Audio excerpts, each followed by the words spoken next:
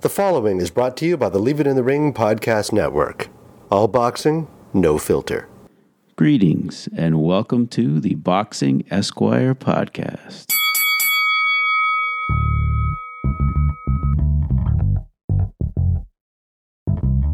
Welcome to another edition of the Boxing Esquire podcast, presented by The Ring and ringtv.com and distributed by the Leave It in the Ring network. It was my distinct pleasure to have as my guest former two-time heavyweight champion of the world, Chris Byrd.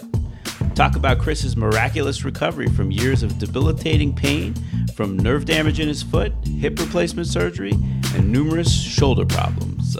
We discussed Chris's new diet and alternative therapies that aided his recovery. Also spoke to Chris about his great career, from his amateur days and sparring in a 10x10 ring in his parents' basement to his trip to the Olympic trials in 1988, silver medal in 1992, not getting signed by a major promoter and getting avoided by most of the top heavyweights. Eventually he makes his way to win the heavyweight title, and it's a great story. And we go into his battles with Ike Ibeabuchi, Vitali Klitschko, Wladimir Klitschko, Evander Holyfield, and many more, and how he found out that many of his contemporaries were using PEDs. It's a great conversation. Hope you enjoy.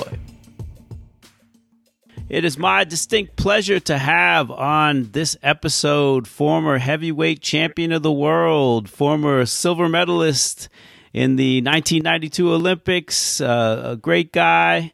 Love talking boxing with him, Mr. Chris Byrd. Welcome to the Boxing Esquire podcast, champ. How are you? I'm doing great. Thanks for having me on, bro. Awesome. So, yeah, man, I really wanted to talk to you because, I don't know, a couple months ago, Eric Raskin wrote an article, and, it just seemed like you were in just really bad shape physically, and you were in a lot of pain. So just talk to, fill people in, like, once your career ended, you were still trying to do athletic things and your body started giving out on you. So kind of start there. Start with the injuries that you had. Yeah, well, 2008 is crazy. 2008, I had my last fight in Germany. I went to spar with Vitali Klitschko. And just to see about me still boxing, he was heavyweight champion at the time. So, I went there to see. He called me, asked me, do I want to spar with him? He was getting ready for Juan Carlos Gomez, and I was like, yeah. So I'll go spar with him. I weighed 191 pounds when I was sparring. And, I'm doing well. So I'm thinking afterwards, I fought on the card. Afterwards, okay, I'll keep boxing. I think I might go out to cruiserweight or whatever. And then a few months later, and I fought in May of 2008, and by September, October, I was still training, but I came down with a little bit of pain in my foot, in my pinky toe.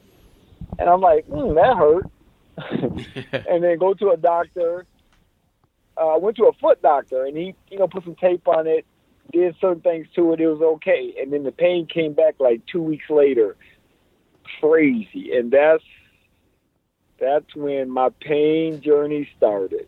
Man, downhill from there, it started getting really bad. The nerve damage started getting bad, affected my whole foot. It was in my pinky, then it just started spreading. I moved from Las Vegas to Southern California at that time, and when I got to San Diego area, it was full blown. I mean, I was like, oh my goodness, what is this? The nerve, it was called, I didn't know what it was. It's called neuropathy, and it was, man, my foot, the burning, I was like, oh my goodness. I mean, it was so bad. Starting off, it was that bad. Then it got worse. I mean, it kept getting worse. And I can't take prescription drugs.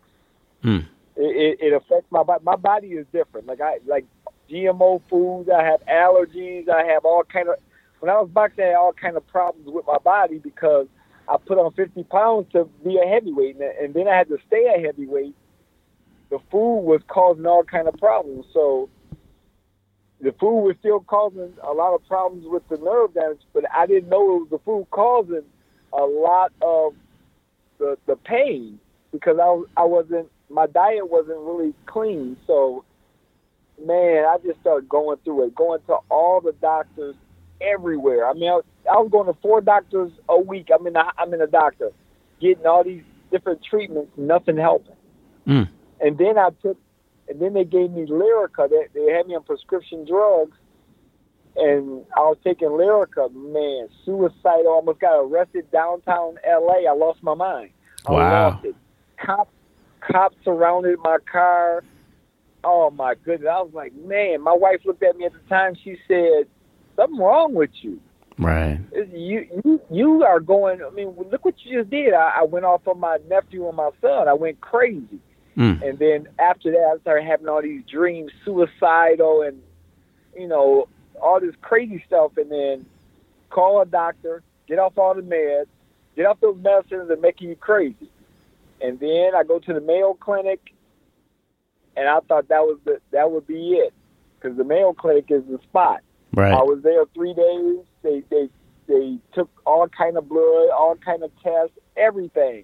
And at the end of the 3 days, the doctor looked at me and said, I would think you were lying about your nerve damage because everything come out good. Mm. I'm like, what? Literally. Mm. Shook my hand, and that was it. I drove home. It was in Phoenix, Arizona area, and I had to drive back 5 hours. I drove back, and I'm like, what do I do now? So from that time, that was in 2012 to 2017, 5 years I took it, the pain. I didn't know what was, I'm like, what the heck? No treatments worked, nothing. Nobody knew anything. I mean, chiropractors, kinesiologists, acupuncture, everything. Mm. And I'm just stuck out there in pain, going crazy. And then 2017, I finally I broke. Suicidal. I had a major suicide break. And I had many throughout the 5 years. I mean, I was like, this is crazy. I can't believe I'm in this kind of pain. Like constant pain. Going into I mean, the flares, so the pain is like, it's hard to describe when you have this kind of pain. Everybody's like trying to figure it out. But I'm like, if anybody ever had imagine you have it's the nerves. So imagine having a tooth that the nerve is so bad, you like, ugh. Now imagine all your teeth like that. That's how my whole foot was. Mm. I mean, I was like, I'm going crazy. The flares, I would have 1,000 flares a day, all day, just constantly flaring. Well, Chris, Eric also said, like, didn't you throw your shoulder out? You also, or your knee or your hip? You had like hip problems or knee problems too, and hip problems. I'm having nerve damage, and I'm forgetting about. I need both my shoulders replaced and both of my hips replaced. Ugh. All at the same time. And then I got a hip replacement because I couldn't take the pain. I was like, oh. And then after I had the hip replacement, I got calcium buildup. And they say you'll never run, you'll have pain the rest of your life. I'm like, more pain? Oh, man. My body was destroyed. But I had to really look at boxing. And I'm like, everybody telling me, man, boxing, you're a little guy, man, boxing really did damage to you. But I'm asking all the boxers, what kind of damage do you have? Most boxers have brain injuries. Right. Other injuries, I got all the other injuries in my brain good. I had to start looking deep into what's really causing this. It was the food. I trashed my body. I didn't get signed after the Olympics. Won a silver medal, and nobody felt I was good enough to be a pro. I mean, I didn't have not one offer winning a silver medal. Right. I follow every Olympics since my Olympics, follow everyone in the medalists. Everybody got signed. I mean, I'm a junkie when it comes to this stuff. Right. I was like, I was devastated my whole career. So being not getting signed, being just so depressed and down, I was like, I went to heavyweight, and people wonder why. Well, and a lot of people think I was a heavyweight all my life. I was a skinny 165-pounder, and I moved up to 165. I really wasn't a middleweight in amateur. I was a junior middleweight. Right. Well, let's go back and start at the beginning then. I mean, because you come from a boxing family, right? You're from Flint. Yes. You're from Flint, Michigan. You're from the Midwest. Flint, Michigan. You know, produces all kinds of great fighters from Michigan. You know, certainly since the dawn of time, but certainly in recent memory, you know, Tommy Hearns, you know, James Toney, Floyd Mayweather. You know, just great fighters.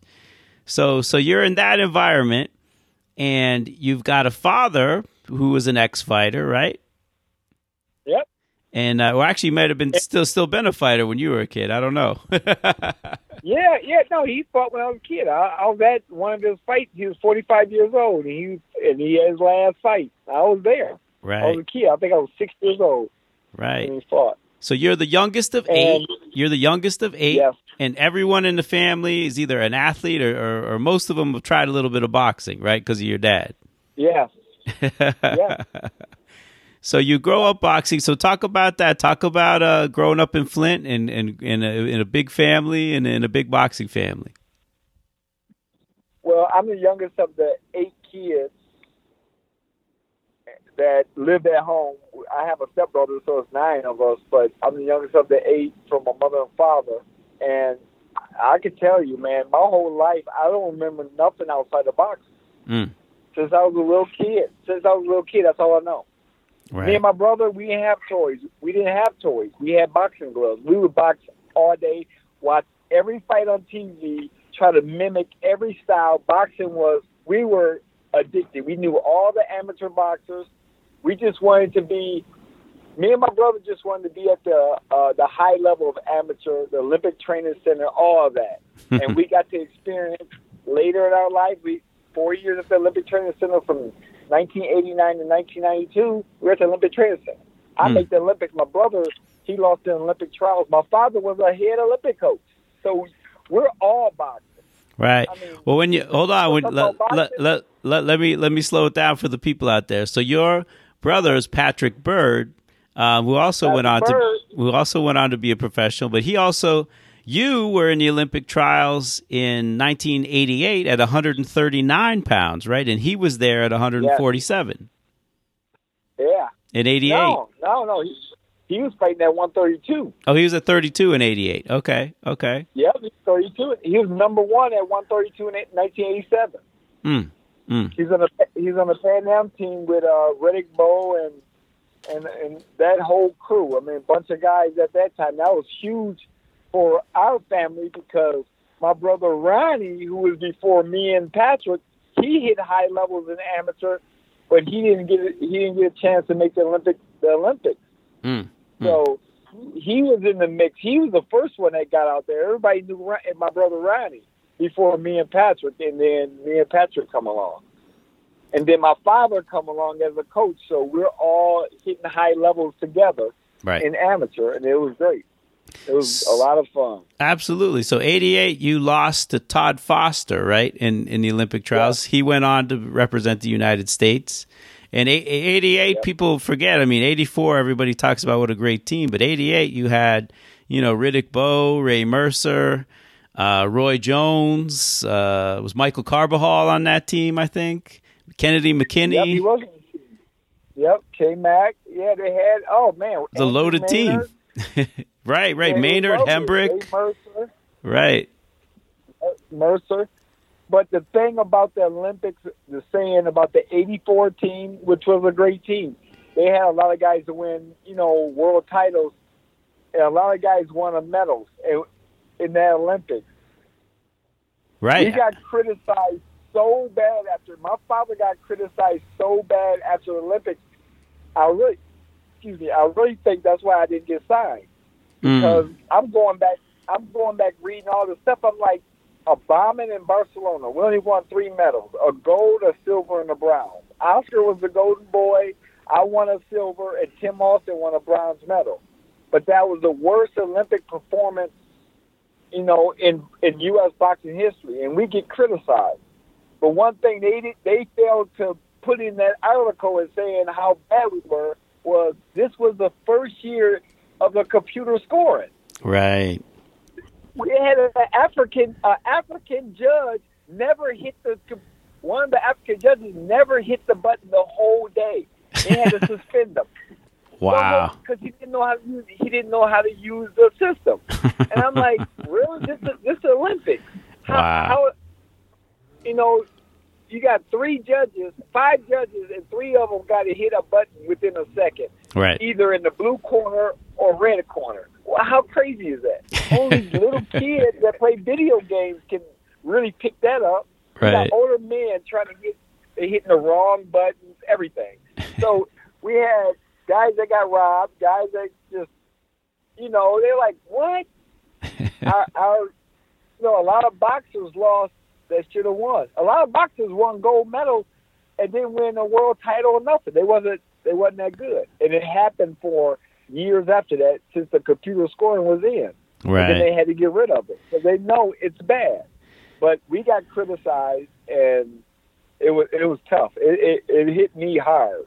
Right. I didn't get signed. Yeah, I mean that is crazy. It's crazy because the Olympics before you, Bo, Mercer, even Maynard got signed by Sugar Ray Leonard. Roy Jones, obviously, went on to great things. Kennedy McKinney, Carbajal. Those were the medalists, and you're right. You saw all those guys on TV, and winning the silver. It's crazy. And another thing on top of that, we had a full Olympics. 88 was boycotted. 84 was boycotted. Right. So you could say they were the great Olympic teams, but if Cuba don't come at that time, right, you're not winning a gold medal. So right, and Russia, right, really available, right. But Cuba ran everything at that time. Cuba, we couldn't beat them. Right. We were the only U.S. team to tie Cuba in 1991. The only U.S. team to tie Cuba. We're the only U.S. team to tie unified Russia. Wow. Only team to tie them. We didn't beat them. We tied them 6-6, both of them. And now we get to the Olympics, and we get criticized like we were the worst team ever. And I'm like, it's computer scoring. Right. Really? And then we all get criticized. In Ring Magazine, they put a bombing in Barcelona and criticized everybody but Oscar. I was like, and then I don't get signed. My father don't get no credit as being a great coach. He worked his ass off to get to that level, and now he took me from middleweight to heavyweight and still don't get no credit. I was like, really? You got to be kidding. That's so crazy. And then everything for me went down the drain. I mean, I struggled. I didn't get paid my first 2 fights. I fought in a nightclub the next 7 fights. My first fight in a nightclub, I made $600. I'm an Olympic silver medalist making $600. Think about that. When all these guys, I looked at Shakur Stevenson, I was like, man, that kid got it going. Man, he won a silver medal in the Olympics. Watch how he gets taken care of. Look at his career. Right. Look at his career. Right. I wouldn't have had a great career, really, at middleweight. Donald Curry, he had a group of guys that wanted to sign fighters at that time. And he came to my house, and he said, man, you would be a nice 54-pounder. I was like, I might fight at 54. After not getting signed, he didn't call back. Nobody called back. I was like, I'm just stuck. 3 months after the Olympics, nobody signed me. I'm like, what's happening? And then a bootleg promoter from Vegas called my father, said, hey, we can put some shows. I see Chris is now fighting. We put some shows on for him, and we can start promoting them. Sure enough, they put the show on. Nobody come. Afterwards, we're in the back. Nobody got paid. I was like, are you kidding? Wow. This is how my career going to start? So then we have our second fight in my hometown, and I don't blame the promoter because he was just a friend of mine that was a Gold's Gym. He worked at Gold's Gym, and he gave us a free membership, so we started working out there, and he said, man, you guys are not fighting. Man, hey, if I can get some help, I'll put a show on. I can put a show on for you. So my father helped him out a little bit. Nobody come to the fight. Nobody get paid. Oh, man. I'm like, are you kidding? This is the second fight. I'm married with a baby. Borrowing money from everybody. I made $600 again for that fight. Was supposed to make $600. Didn't make any money. And then I'm like, and then that's when it was a period where it was between, I think it was a year and a half. If you notice, if people look at my record, 2 fights, and then it was a break, like a year and a half break, where nothing was happening. I'm just sitting there, and I'm like, dang. I said, forget, I was cutting grass with my brother, and I said, man, I'm going to go to heavyweight. I don't care. Nobody don't want me at this weight. I was just depressed. And at that time, heavyweight was 225 was huge. Right. When I go to heavyweight, the Klitschko, the Riddick Bowe, Lennox Lewis era started, and then the Klitschko era started, and then all the big heavyweights started coming. I'm like, man, now I'm a little fish in the big pond with all these big guys. Right. And let me tell you how I went to heavyweight. Now check this out. So I just ate all this trash food, borrowing money, because I just wanted to be a heavyweight, drinking protein shakes. My kidneys hurt. I didn't know nothing about nutrition and putting on size because I never thought I'd be big. I never thought I'd be boxing at no heavyweight. You crazy? So I started putting on weight. I mean, putting on fat. I didn't have weight. I didn't have anything. I just putting on fat. I just wanted to put on weight. So I didn't know how I would fight. I'm like, I'm just gonna be a heavyweight, but who gonna sign me? I mean, who gonna put shows on for me? My brother called me one day and said, Chris, man, nothing's happening there for us, man. Man, we gotta do something. So he said, I made some flyers, and I'm just gonna go to some of these businesses and ask for money. And I'm like, money for what? I mean, you ask for money, but for what, to live? He was like, I'm just going to ask and see if I can get some help. Something. We need something. So he goes out. He finds this guy named Dave Lesage. He owned a laminating business. And the guy said, I heard about you guys in the paper that, the business of boxing has stalled your career. I think I can help you out. I don't have money, but if I can get some help, we heard this before. If I get some help, I got a venue, and we can start putting on shows there. When my brother called me, he said, now I bumped into this guy. He said he could do this, and this. I'm like, man, let's call Daddy so he can help, so we can start putting on shows. And sure enough, they got together, my father and him. And next thing you know, Knockout Promotions was in effect. I started boxing in a little smoky nightclub, Olympic silver medalist, about 250 people. And I'm fighting at heavyweight now. My first fight, I weighed 193 pounds. It was considered heavyweight because cruiserweight was 190. Right. I was scared to death. Made $600 for a 6-rounder. I never fought. The biggest I've weighed for a fight was 172, my second pro fight, and I didn't lose weight for the fight. I didn't lose weight for the first fight or second. We ate like we did in amateur. We trained, but we didn't cut weight because the weight was unlimited. We didn't have weight class, so it was just normal. Now I'm fighting at heavyweight, or I wouldn't say heavyweight. You could say cruiser, but now I'm fighting bigger guys. I was scared to death, man. It was surreal. I was like, goodness. We went 6 rounds. I was so happy those 6 rounds were over. Like I made it through. I fought Exum State, my first fight. Then I'm a full-blown heavyweight now. Now I'm fighting at heavyweight. I fight again. I stopped the guy. I think he weighed like 240. Not a boxer. Early fight. And I'm like, this stuff is fun. I'm beating these big guys just with hand speed and quickness. I'm like, oh my goodness. And I can eat anything I want. I'm gonna cut weight.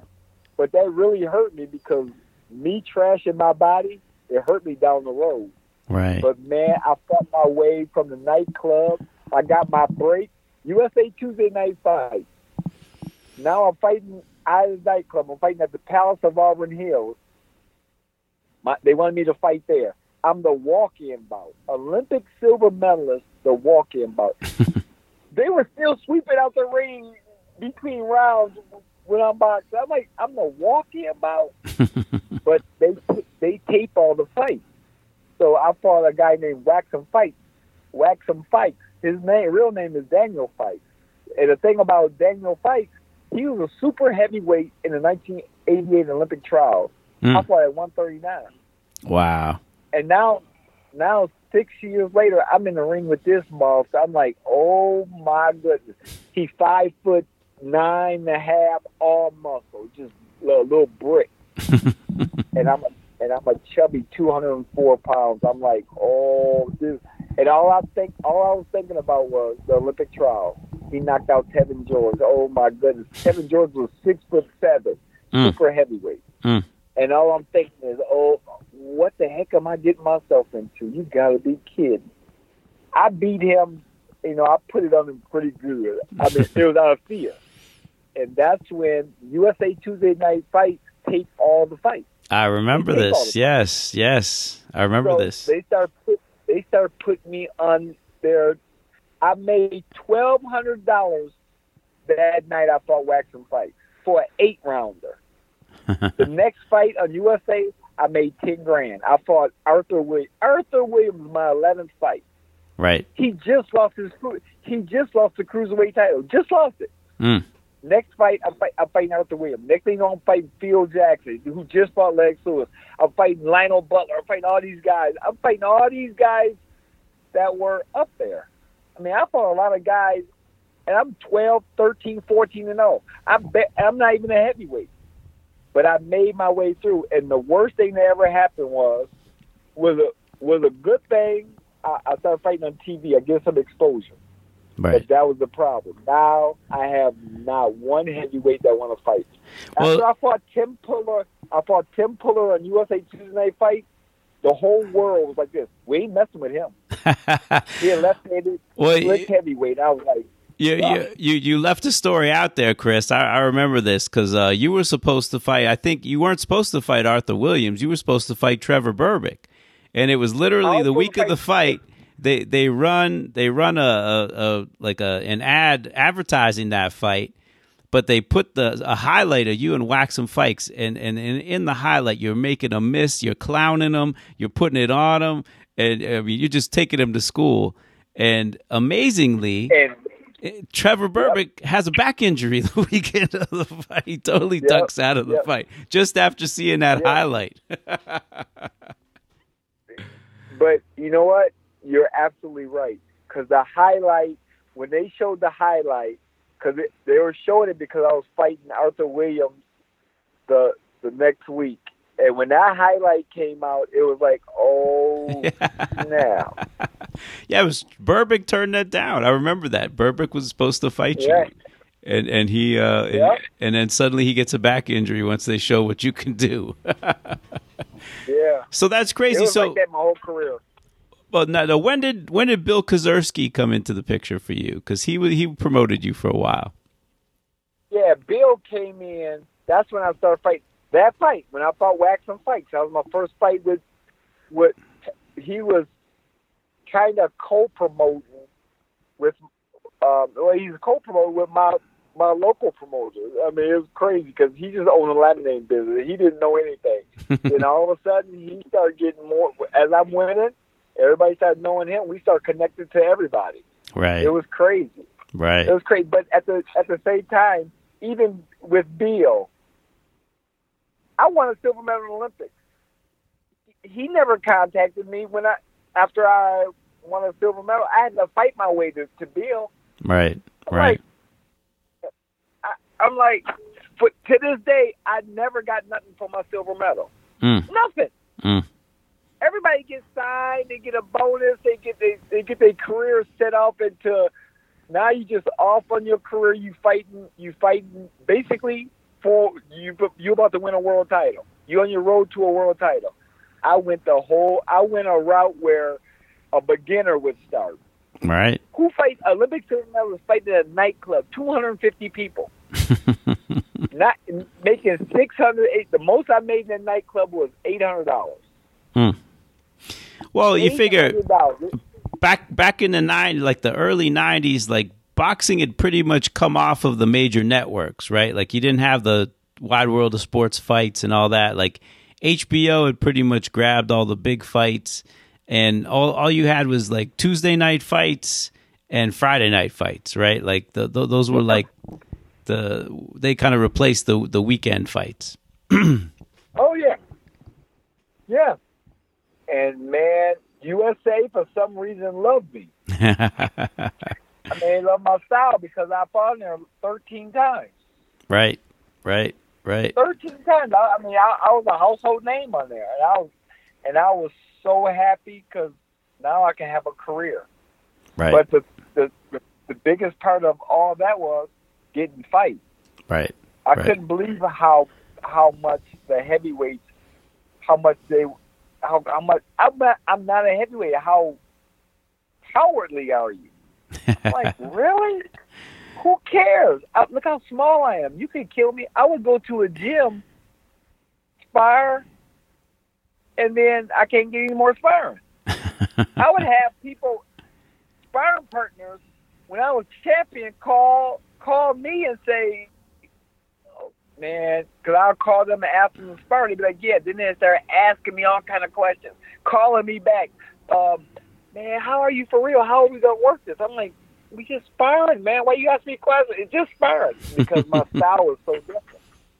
Like the press, I get all this bad media. You know, Larry Merchant just killed me. Devastated. Well, that's it. I mean, at a certain point, you sign. I mean, Cedric Kushner becomes a co-promoter, right? And then you ended up on was when you fought Alicia Castillo. Was that an HBO fight? I know at one point you made your HBO debut. My HBO debut was Jimmy Thunder. I was with Main Event. Jimmy Thunder. At the time. Oh, you were the Main Event. Okay. At first, man, I was so happy. I was like, man, it felt good because all these promoters wanted me, and it felt really good because now I'm getting courted by these promoters, which I didn't get after the Olympics. I'm like, oh, they want me now. It felt pretty good, but I went all the way. I'm going to tell this story. I went all the way to England to Frank Warren wanted me. And I was so excited. I was like, oh, my goodness. I would love to be fighting in England. I go all the way to England to a boxing show. Nassim Hamed fought one of his world title fights. Man, I was so excited. I was like, man, I might be a part of this whole system. Now they've taken me as a real fighter now. I felt the best ever. I'm like, man, I think I don't know if I'm going to sign with Main Event. I think I might sign with Frank over here, man. I love it. You know, he flew me to England. He never even spoke to me. What? Never. He never even came in and shake my hand, nothing. All because this motherfucker Sterling McPherson, see, they think I don't know. Somebody told him I couldn't fight. He said, oh, you don't want to sign him. He ain't no good. He's boring. And it crushed me. And I was so embarrassed. I'm like, really? I flew all the way over there, not even hi, shake hand, nothing. I was like, really? Again, disrespected. Again, disrespected. That shit still hurt me now. Right. No, I mean, and it's crazy. Like the logic. It's like, and anyone who really knew boxing, it's like you're a guy who went to the Olympic trials when you were like in your teens. You didn't make it. You come back. You make the team. You only lose to like one of the best amateur fighters in the world, Hernandez from Cuba, double gold medalist. In a close fight, right? It was close. 1-1 after the first, 4-4 after the second, and I lose 12-7. That's the computer scoring, 12-7. Right. He scored 12 points on me. I fought 4 guys before that. They only scored 14 points on me, but he scored 12, and I thought I won. I was like, man, this is some bull. Right. I was going to swear, but it was some bullshit. I mean, I'm like, really? And then to add insult to injury, I don't get signed afterwards. I was like, what? Right. Are you kidding? I got to start my pro career off like this? Struggling. Then I started struggling with my body. I fell out probably 12 or 13 fights. After I fought, in the locker room, I would fall out. If you watch my fight with Jimmy Thunder, when Larry Donald was fighting in the main event, I was the co-main event. On HBO, they were showing me, they were saying, oh, they rushed him to the hospital. Mm. Why? Why were they rushing to the hospital? Because I fell out because nobody knew why. It was the food. The food just affect my body. Wheat, sugar, and dairy is kryptonite to me. Mm. Kryptonite, literally. I would be extreme fatigue. My son got the same problem. Extreme fatigue in the ring, but it's the will to win, man. I was like, forget this. I can't fail. If I lose, every time I lost, I drop way down because nobody really wanted me. Right. It's hard for me to get a fight. Now I got to fight my way back into the mix. Right. I lost to Ike. Everybody wrote me off. I come back, fight Vitali, and then I lose to Vladimir. Everybody write me off again. I was like, damn, I can't. Did I get into the IBF tournament? I win it. Beat everybody. I beat the Maurice Harris and David Tua. Now I'm in the line for the heavyweight title. Right. Lennox Lewis. He gives the build-up. I mean, if I go deep into it, people say, well, Don King gave him $1 million in a Range Rover. I'm like, really? Y'all believe that? People actually tell me that. Well, no, Don King bought you that title. Really? Lennox Lewis, though, follow his career, follow his interviews. He don't like fighting lefty. Right. Well, listen, I mean, let's take it back a little bit. So you fight Castillo, and with the Ibeabuchi, like I don't even know, were you even like? I remember you telling me, because I interviewed you right after you beat Vitali Klitschko back in 2000. I remember talking to you about all this, but like with the Ibeabuchi, were you even? I mean, was that a fight that, did you have time to train for that, or was that one that, you know? Yeah, they made that one specifically, like you and Ibeabuchi was a main event, right, on HBO. Yeah, yep. And it was hard getting Ike in the ring. I mean, we went through. Well, talk about what he did. Like you come to the arena, and what do you see with Ike? Do you remember? Because you told me he was pacing in the parking lot with a cowboy hat on, and it was hot outside. Yep, looking at the sky, walking, pacing back and forth. That's when we pulled up. We flew from the airport. I mean, we drove from the airport, pulled up to the hotel. He's outside walking back and forth, looking in the air, staring. And mind you, he jumped on his coach and his sparring partner a week before that. So I thought the fight was off. Mm. And then I get a separated rib on that Thursday. It was 15 days before the fight. That's when it was on Thursday. I got a separated rib, and I was like, dang it. And me and my wife argued because she was like, why are you fighting? Well, you crazy. I was like, nobody want to fight me. I have to fight. He agreed to fight me. Usually nobody agreed to fight me. He agreed. Right. So I have to take the fight. I have to. Because my whole thought was, if I'm going to beat Ike, I don't care if you cut my leg off. I'm going to beat him. I get to fight Lennox Lewis because all the sanctioning bodies never rated me high. I'm 21-0, then I'm 26-0, and I'm still rated number 9. I'm like, what kind of shit is this? Why am I still number 9? I never got rated high by anybody until I got into the IBF tournament. I was rated number 9 when I got in the IBF tournament. Mm. When my name got mentioned to be in the tournament, everybody started scattering. David Tua, the Goosens, they try to sue to get me out of the tournament. I was like, really? I mean, every fight we go through, we got to go through something. Mm.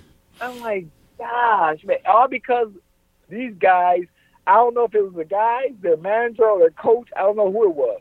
man, you don't want to fight him. He's too difficult to fight. Right. Well, with the Ike fight, I remember you saying something too about you talked to Max Kellerman beforehand, and you told him that you were going to go to the ropes. That you were going to go to the ropes against Ike. You weren't afraid of Ike. You'd go to the ropes and you'd still clown him. And then you did go to the ropes, and you made a mistake. He caught you. Yeah. Yeah. And I would do it again. The ropes is my playground. I got caught in the ropes. I look at it, I'm like, man, I made a mistake. I looked at the fight, I'm like, oh, I did make a mistake. Keep your hands. He was coming. I thought he was coming over. He was coming under, and boom, hit me right on the butt. And I was like, oh my goodness. When I watch that over, I'm like, oh man, it's heavyweight, man. Right. People don't understand. I fought at small weights my whole life, and I maxed out at 165 in middleweight, and I wasn't even really a 165 pounder in amateur. Then I come out of amateur fight at 169, my first pro fight. Fight at 172. I'm chubby. If you watch those fights, I'm not in any shape. Me and my brother didn't cut weight the first two fights. We just fought. Right. That's how bootleg our career was. It was just okay. You just fight. And now I'm fighting at heavyweight, which is surreal. The guys hit so hard. Right. And then I'm dealing with height, weight, reach, everything. Absolutely. Every disadvantage you can name when it comes to the bigger guys in the division. So it was. And Ibeabuchi was no joke. I mean, Ibeabuchi, a lot of people thought he was going to be the next big thing. I mean, he was coming up alongside Michael Grant, who everyone assumed was going to be the next big thing, and then Lennox kind of put a stop to that. But Ibeabuchi was a guy who never did get beaten. I mean, he kind of beat himself, obviously, but I mean, no shame in losing to Ike. No shame in losing to Ike. You come back, you get a couple wins. And then, you get an opportunity. I mean, you were supposed to fight. I forget who you were supposed to fight. Who were you supposed to fight when the Klitschko call came? Adolfo Washington. There you go. You had a fight. It was on a cable network. And then you get a call. Was it like 9 days notice to take on Klitschko? 10 days notice. So I remember you saying that Lou DiBella said, you're not my favorite, but be ready. So you were ready. You were ready when the call for Klitschko came. So talk about that. Yeah, the call with Klitschko, it was a setup. They're telling me, be ready, and this is an opportunity, but they just signed him. That was his first fight on HBO, and they just signed him. So it wasn't for me to win. It wasn't for me to do anything. Right. It was for me to get my butt whooped to make him look good on TV. And it backfired. Even Vladimir said it in Germany. He said, man, y'all keep saying this guy can't fight. Like he's going to get, y'all talking like he's going to get killed quick in the fight. Like my brother going to blow him out. No, he can fight. He kept saying it. Vladimir kept saying it. And everybody just dismissed it like, okay, he's going to get destroyed. And it wasn't like that. You had to be in the building that night to understand the energy in that building. Everybody in that building upset was on everybody in my head, like, oh, the giant is about to fall. Because when he quit in the 10th round, look at the end of the 9th round. Yeah, you were putting it on him, man. I'm coming on. Yeah, you're putting it on. And he's slowing down. But HBO, since they were going to sign him, they criticized me. And Larry Merchant, oh, man.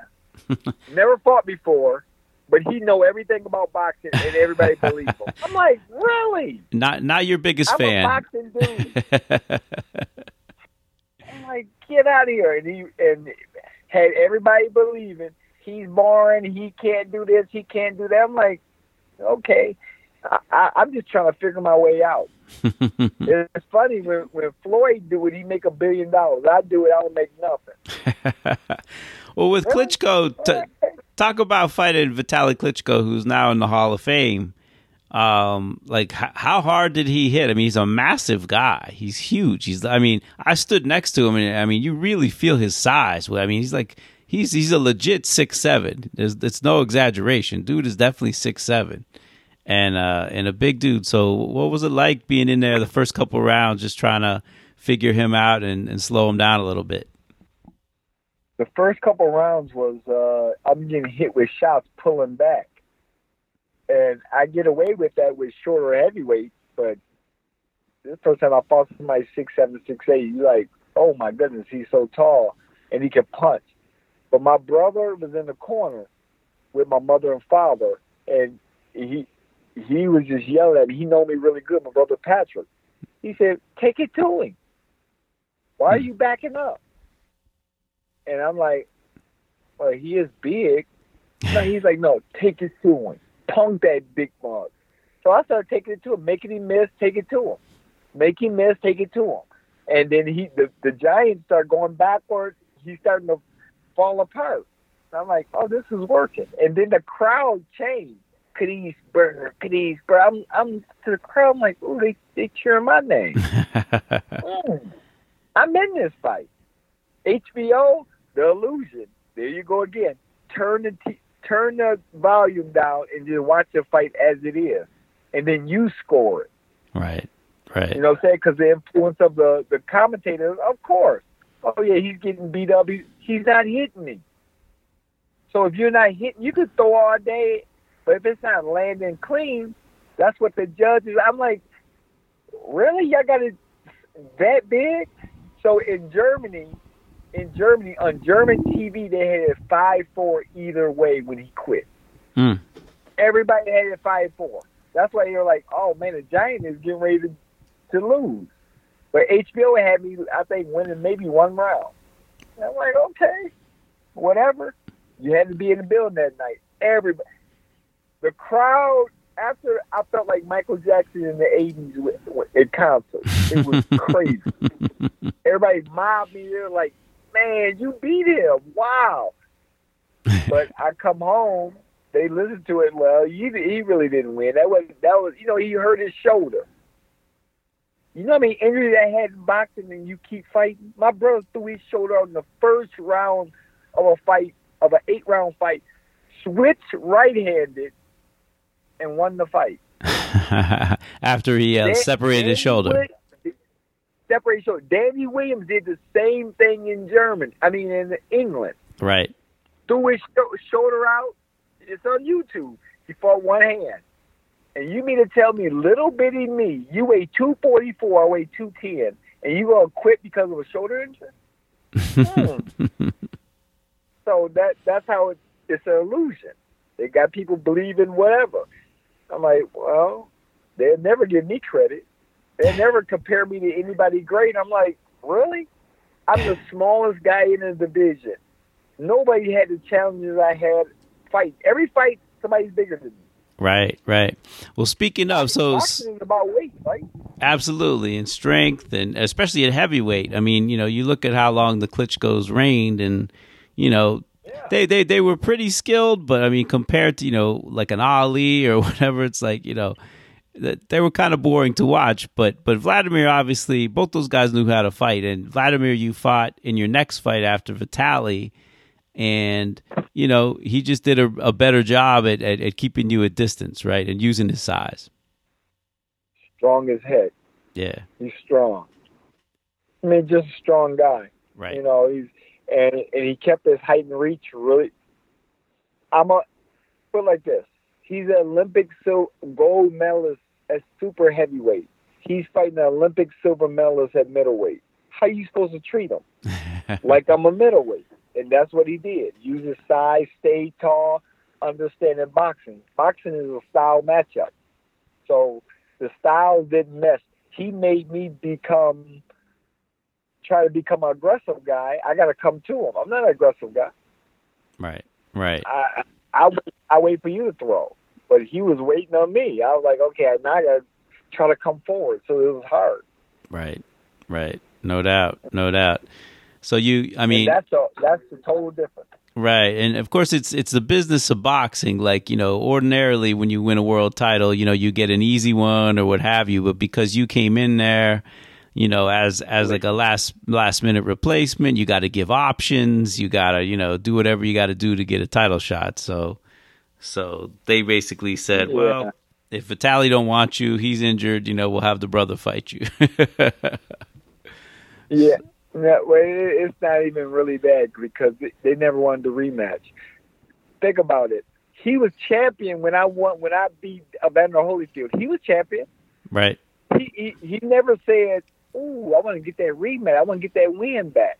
Never even brought it up. Matter of fact, when I fought Wladimir the second time, my lawyer John Hornworth called me. He said, "Klitschko want to fight you." I was so excited. I was like, "Oh man, get to fight Vitali again." He was like, "No, it's Wladimir again. Vitali don't want to fight you." I was like, "Really?" Wladimir was rated number 7. He wasn't even in the mix. I made the fight. I the one wanted to fight him. I could have been like, nah, I'm gonna keep my belt. I'll fight somebody else. I said, no, I want that challenge. I want to get that win. I want to beat both Klitschko brothers, and he beat me already, so it's my time. It didn't happen. So, right. I took the risk. Hey, I still took the risk. So, I'm like, the career, and then I look at it like this, and I'm just keeping it real. I'm just keeping it real. It's drugs all through this sport. Mm. Everybody on drugs. At the high level, everybody uses drugs. Mm. It's crazy. And nobody's saying nothing. 3 kids died last year. If my kid got killed by one of these guys, I'm checking everything. I'm going to training camp. I'm checking. I was a coach. I'm not stupid. I was a coach. I seen drugs all over the table. And I'm like, really? Mm. Mm. Man, this is one of the most dangerous sports, and you using drugs? Mm. You amped up on it in your brain, and you just keep coming, taking punches, keep coming. I'm like, dang. A boxer told me about everybody taking a heavyweight boxer. And it tripped me out. I was like, what? The weekend of Oscar De La Hoya, Fernando Vargas, one of the heavyweights stayed at my house and hit me to everything. I was like, really? Mm. What? And then I started looking at everybody. I'm like, man, they are on drugs. And then when I became a coach after boxing, drugs everywhere. Mm. I'm like, I see it. Wow. They cheaters, and they fucking cheaters. I'm gonna say that word. I'm gonna use the word because you could kill somebody in this damn ring. Right. You could kill them. You damage them, brain damage. Look at Pritchard Cologne. Right. Look at that. Right. That's just. I'm not saying drugs. That's just an example of getting damaged in the ring. Now you on drugs. Cheaters. Right. All these cheaters, everybody, all these guys at the highest level call themselves great, they cheat. Mm. And I'm going to say it, and I'm going to put it out there. I was a coach, so I seen drugs everywhere. And if there's drugs everywhere then, about 5, 6 years ago, imagine how drugs are now. Imagine how drugs are if it was back when I was fighting, they were using drugs. Imagine how sophisticated the drugs are now. Right. Well, I mean, listen, you look at the top heavyweights and, Fury's tested positive and Dillian White's tested positive, Povetkin's tested positive, Ortiz is tested positive, Big Baby tested positive. I mean, you've got look, a lot of the top heavyweights. And they're still fighting. Right. They're still fighting. Right. And they're still fighting.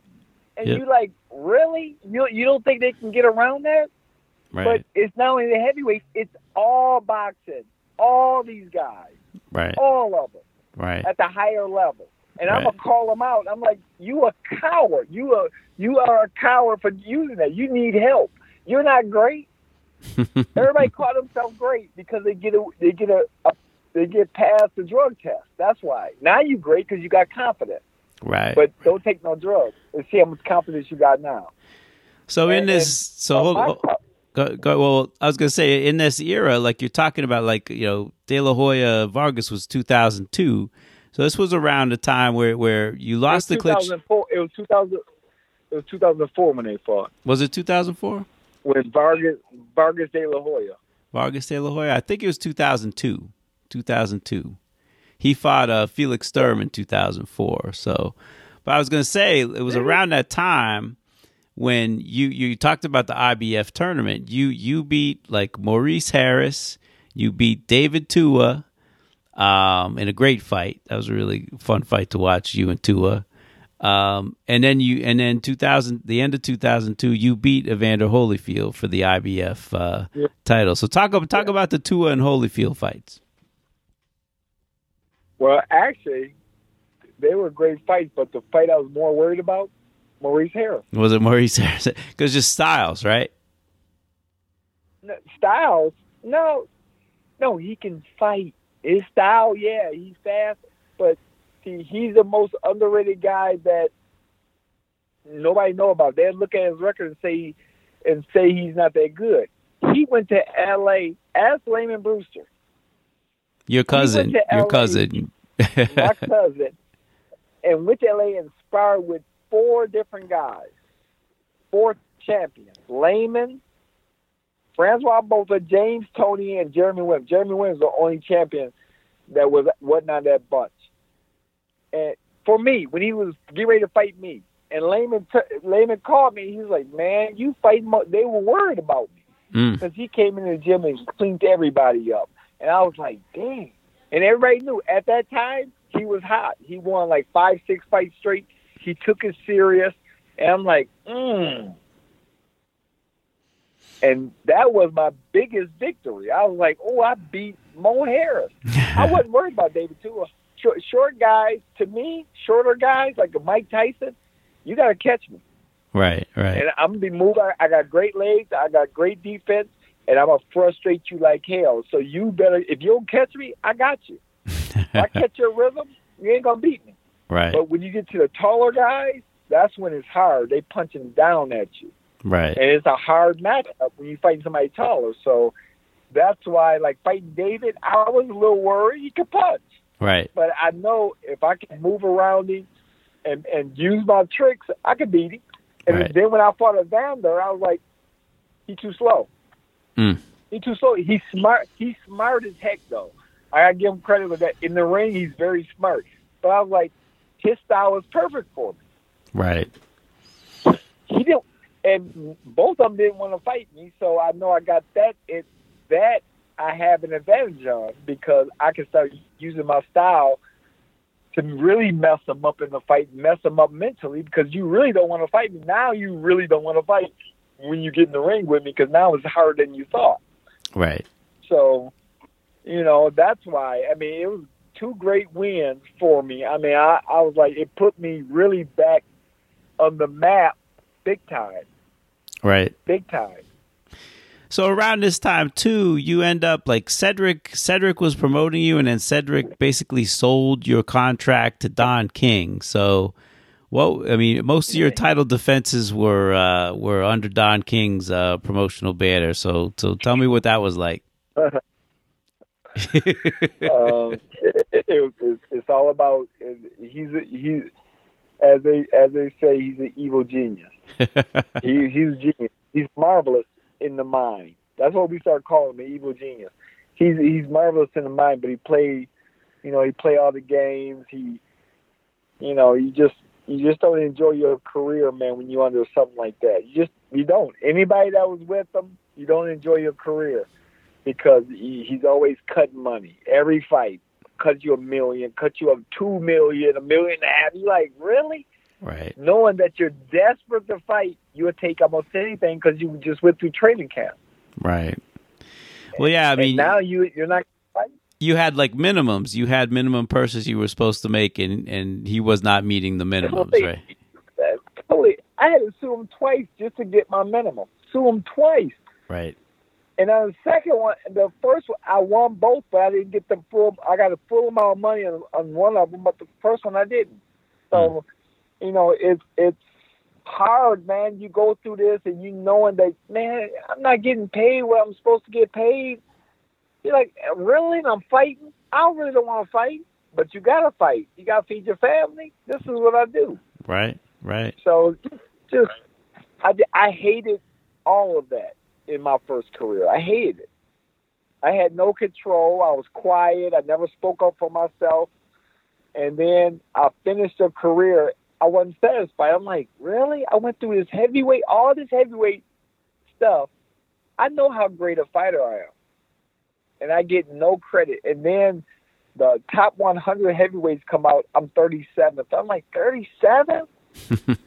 Oh, all these challenges, man. I should be in the top 10 just because of the weight difference. Every fight, somebody between 5 and 50 pounds bigger than me. Right. Every single fight. Right. Boxing is about weight. You will get fined $100,000 over 1 pound. 1 pound. But you go to the heavyweight division, nobody say anything. Deontay Wilder should be pound for pound best fighter all the time when he was champion. Yeah, He's beating everybody 20, 30, 40 pounds bigger. Really? Well, it's funny, like a lot of what you're saying, kind of, the one title defense that kind of where all that comes to a head is you got Jameel McCline, who outweighs you by 56 pounds. He's admitted after his career that he was juicing and probably juicing for your fight. And he put you down in that fight, and still you managed to come out with a decision in that fight. So talk about that one. Man, my goodness. My 270 pounds. Check this out. We weighed in on Thursday because it was all heavyweights fight on the show. We weighed in on Thursday. Every fight I fought, I would be so full on the scale. Full because I have to make it look good, make my weight at least get over 210 pounds. Because I get criticized. I'm like, man, I tried in 2 fights. Klitschko, I weighed 208. Ike, I weighed 208.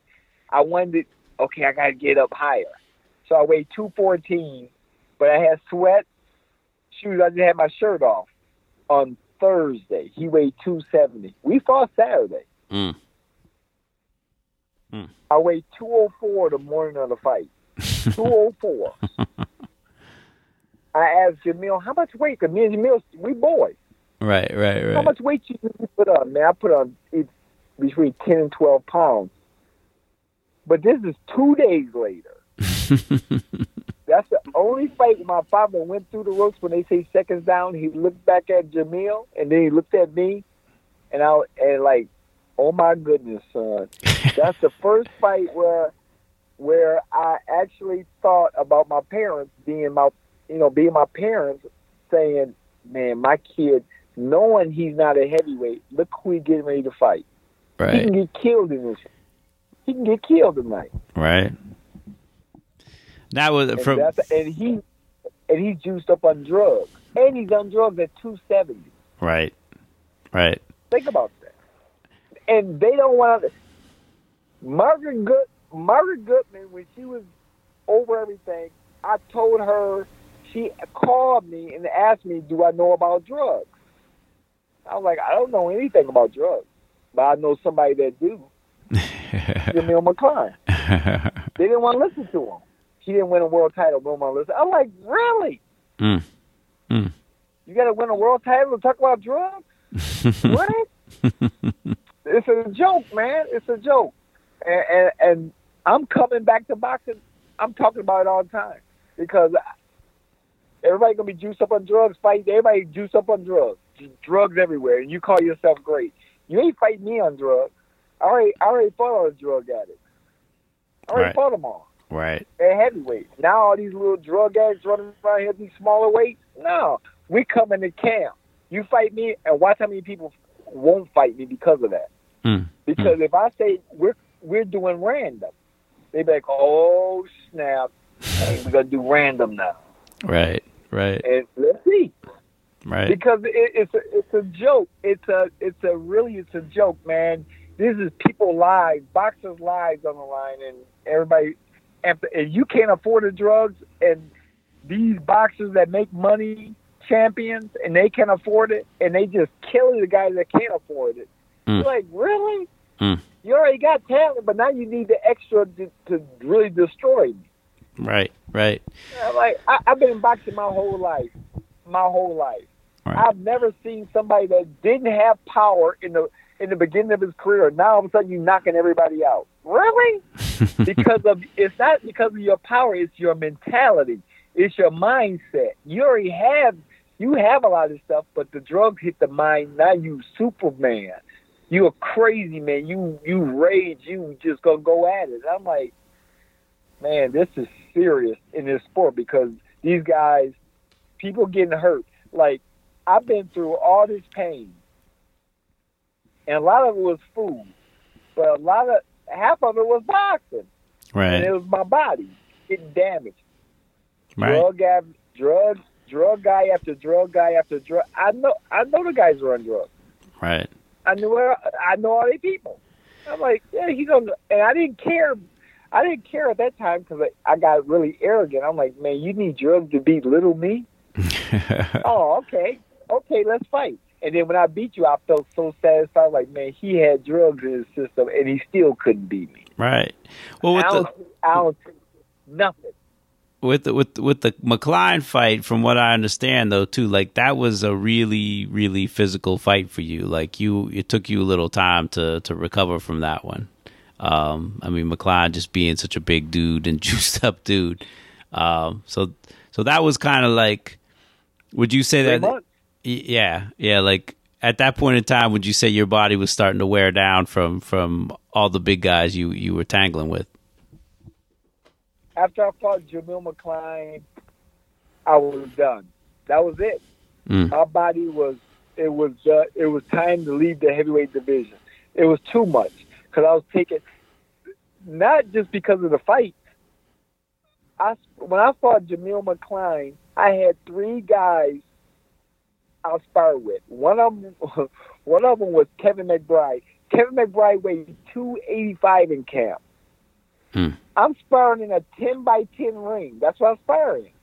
I love sparring in my small ring. Kevin McBride, I had nowhere to move. So I got to fight him. I got to use all my tricks. I got to do all this stuff. Every other day I'm sparring with him and 2 other guys that weighed Kevin McBride weighed 285. I had 265 and 255 in camp. 3 guys. And I'm roughly weighing 206-7 pounds every day. And I got to spar with them every other day. So the sparring was more grueling, just as grueling as the fight. Right. So I'm sparring with all 3. All 3. Back. That's how I was. Back to back. If I spar 6 rounds, I spar 2-2-2. I spar 8 or 9, 3-3-3. I spar 4-4-4 at the end, the 12 round. I did 2 12 rounds with those 3 guys. 2 of them in my camp. After 4 rounds, none will come in. Hey, it pushes me to the highest level. I'm a little guy, but I'm feisty. But that took a lot out of me. And then fight Jameel after that, I was no more good. Right. I mean, honestly, my skills, everything started falling apart. It's the body, basically because of my diet, because of how I was eating. Right. I had to eat all this crap to keep the weight up. Right. So you made one more title defense. You beat DeVarrell, Touch of Sleep Williamson, who most fighters who fought him always talk about just how hard he hits. Like the right hand he's got is like a bazooka. So talk about fighting him. They never mentioned DeVarrell as one of the hardest hitting heavyweights. Him and Herbie Hyde. I mean, these guys hit so hard. I used to spar with DeVarrell. We sparred so much, and I'm like, I love sparring with him because I have to avoid the right hand. It makes me avoid the right hand. You have to, because if you don't avoid it, you get knocked out in sparring. Oh, he's going to spark you. Oh, it's that serious. But he gets no credit for being one of the hardest punchers in the division.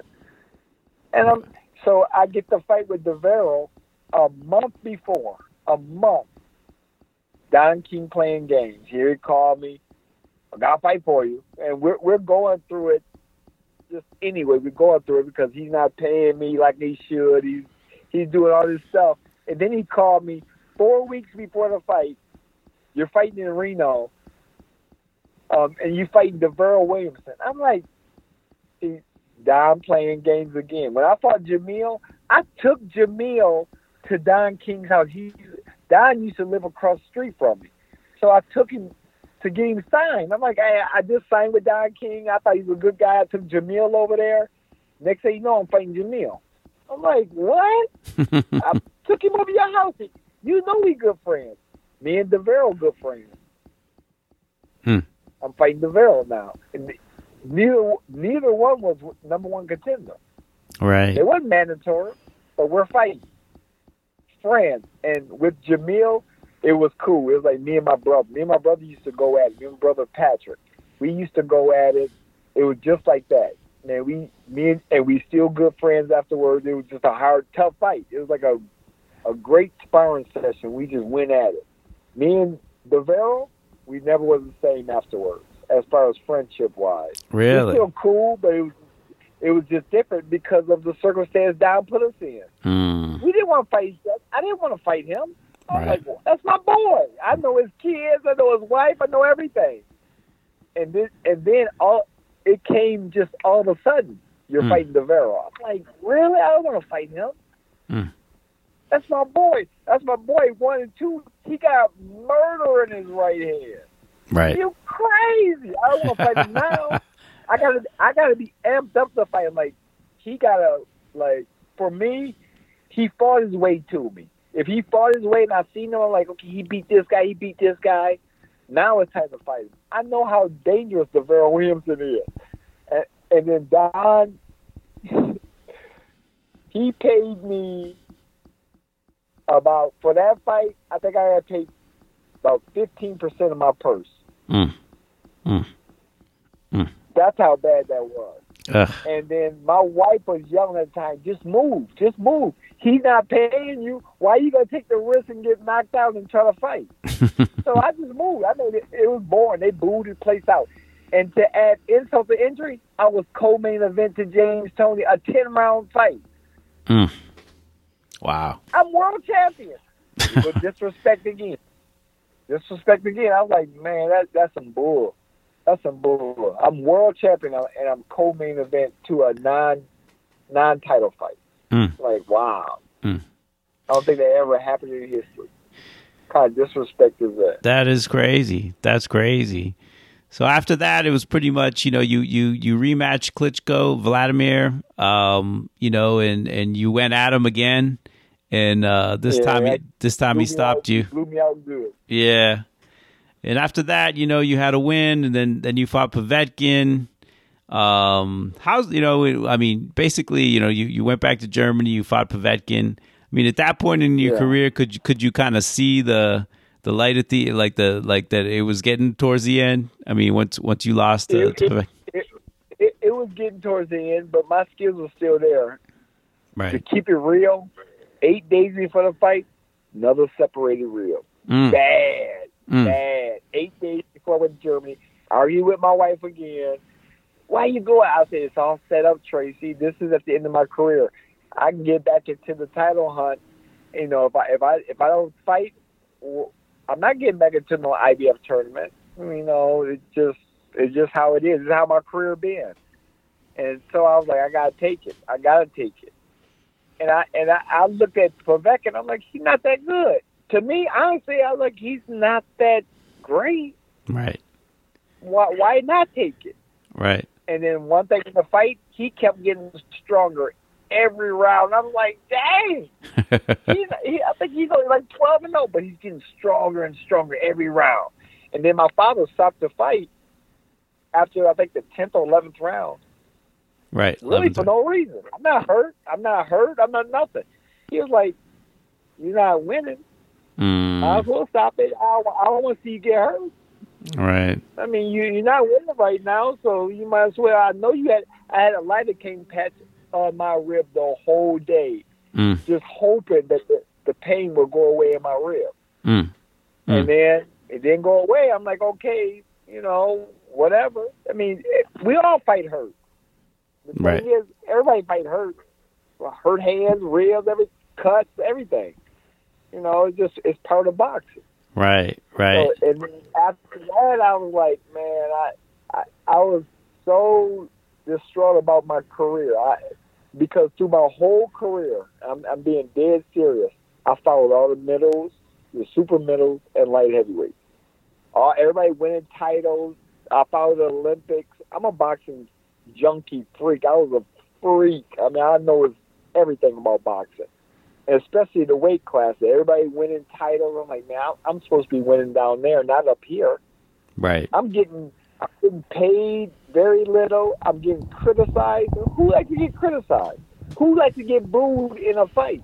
Right. I'm fighting this to survive. I'm not fighting for entertainment. Not heavyweight. I'm just trying to win a fight to make some money. Right. You know, I'm not. You never see me in there trading with anybody. Right. Only one I did that with was Andrew Galata. I wasn't trading with him. I was just fighting him back. Right. Right. That's it. And that was a really good fight, by the way, too. It's a hell of a fight. I told Don King in the walkway right before I went out. Further Kendo fought John Ruiz. Everybody was booing. This is my first main event at the Garden. And I'm a historian. I know the biggest fight ever, they consider Ali Frazier. Where was it? Madison Square Garden. Right. So I was like, man, I'm at the Garden where they fought, where all the greats fought, Ray Robinson, all these guys. I'm going to turn this place out. And then I seen Don King when I heard all the booing before I walked out. I said, I'm going to save this show. I'm going to save this show. He looked so distraught back there, like, man. And then it saved the show. Everybody talked about it. I was like, man, it felt good. I was like, wow, they're talking good about me now. They're not saying I'm boring. I fought to a draw, and now everybody praises me. How crazy is that? That is crazy. Like, wow. That's just how it is, man. The heavyweight division is different. They don't want boxing. They don't want Ali in the division. They want knockout. Right. Big guys. Deontay Wilder, just stretch them. Right. And now you got me moving around, slipping like a little guy. I'm fighting on the big guy. Right. Well, you did try to get back down in weight, like right towards the end of your career. You fought Sean George at light heavyweight, but I mean, all wrong. Yeah. Talk about that. I mean, was it just you took off too much weight, or what went wrong? So I was at heavyweight for so long. I thought I had to lose all this weight. Like, it would be hard to, man, I got to get to light heavyweight.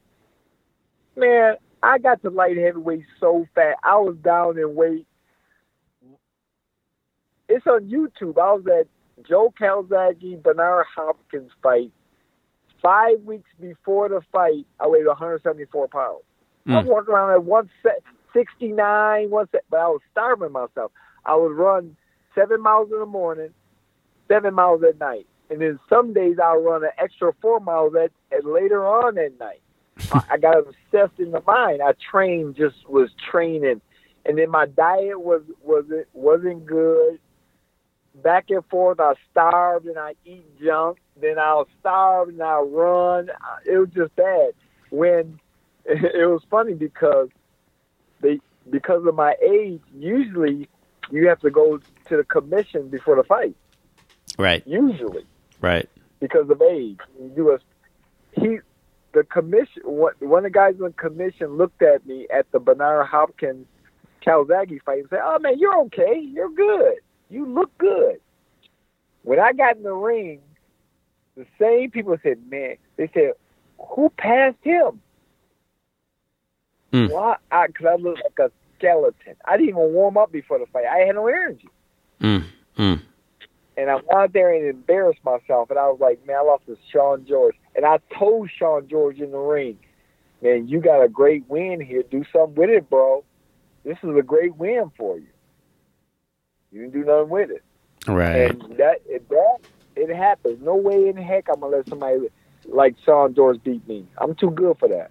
No way in hell he could beat me. But he beat me that night. I was all messed up.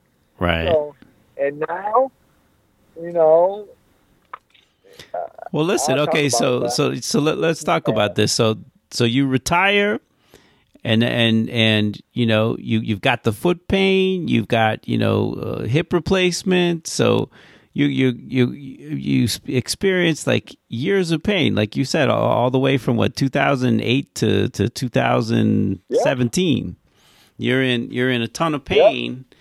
And I think I read somewhere where you said, I mean, one of your beautiful daughters got married, and you were just worried about being able to walk her down the aisle and even like, do a first dance with her. You didn't even know if you could do that. Like it was that bad. Yep. It was that bad. So it was bad. It was really bad. I mean, I had a hip replacement at that time. I got calcium buildup. They said I would never run. I could never run on it. I'm going to be in pain the rest of my life just with that hip. The other hip went out 13 days before my daughter got married. And I had a walker and a cane, and I was crying. I was like, man, I'm going to walk my daughter down the aisle. Oh, God. I can't even dance with her or nothing. I different kind of treatment I did. I'm not going to tell you what I did. It's natural. No, I tell you, it was urine therapy. I was. What? When you in pain, you're deaf. What? Urine therapy. What in the hell? Therapy. Urine therapy. What is urine therapy, Chris Byrd? See, but we're in the Western world.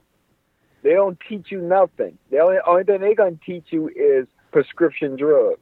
Everybody go to prescription drugs. What about natural medicine? Nobody knows natural medicine. They don't understand it. Everything. I mean, people don't even understand. Like you don't have to take. You don't have to take an Advil. That's harmful to the body because it's man-made product. The body don't understand what's going in it. Now all of a sudden, you have another problem. And that's the problem with food. All these chemicals in the food. All this. I study food, and I'm like, really? All these chemicals and drugs and all these antibiotics in the food, and then look at us. Look at Americans. I walk around, everybody's fat. Everybody got a bloated stomach. All these men bloated stomach, women fat. Why? Why everybody sick? Why is the health care out of control? Why? Nobody ever asks why. You don't ask what you put in your mouth. You just think it's hereditary. But all these diseases form. And see, we're all sheep, not asking questions. We just go along life, and you all messed up. And I wasn't like this. Why am I so tired all the time? Well, you ever check out what you put in your body? Right. You ever study it? After 2 or 3 ingredients, you don't even know what that is. You can't even read it. Right. But that goes into your body. The human body don't recognize it. It's like, what the heck is going on? Right. Why are you putting this stuff in my body? Next thing you know, you got some kind of disease. And you're like, man, you're fighting for your life. And then you go back to eating the same stuff because now one doctor going to tell you, change your diet. You need to eat this, this, and this. No, they're going to tell you, take this pill. Right. Oh, you need this pill. Oh, okay. They're not telling you. They're giving you a solution. They're just masking the problem. I've been to many doctors. All these doctors, because I can't take prescription drugs, they don't know what to do with me. Oh, I don't know. Go to Dr. Joe. Go to Dr. Jim. He'll know. No, go to this doctor. I'm like, really? So I had to start figuring it out for myself. I got to understand my body, not a doctor understanding my body, me understanding me. And when that happened, woo, start healing up. One big thing is cannabis. The weed, marijuana, one of the best medicines ever. And people were like, oh, you take cannabis? You smoke this? Yeah, in the oils tinctures, smoke, everything. The plant, if it's all natural, the plant is the God. They call it the God plant because it can heal everything. Right now, nobody gonna tip it. Right. I mean, now listen to like the article that Eric Raskin wrote about you called "Clipped Wings." This was February of 2019, and it sounded like you were near suicidal. Like the pain was just like that bad. You were just incapacitated. Now, Chris, I look on Facebook and I see a guy who looks like he's, your body looks like you're an amateur boxer again. You're like down to 160, you're ripped, And not only that, you're running, you're sparring, you're working out in the gym.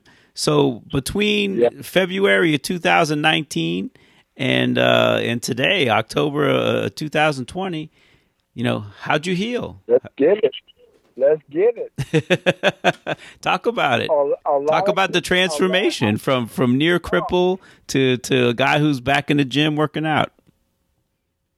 Near cripple, man. I can. You're gonna have me crying about this because I'm with a cannabis expert. Her name is Tammy Thomas, and she was like, "Chris, I can get you healed if you just listen and go by what I give you and tell you. I can get you healed."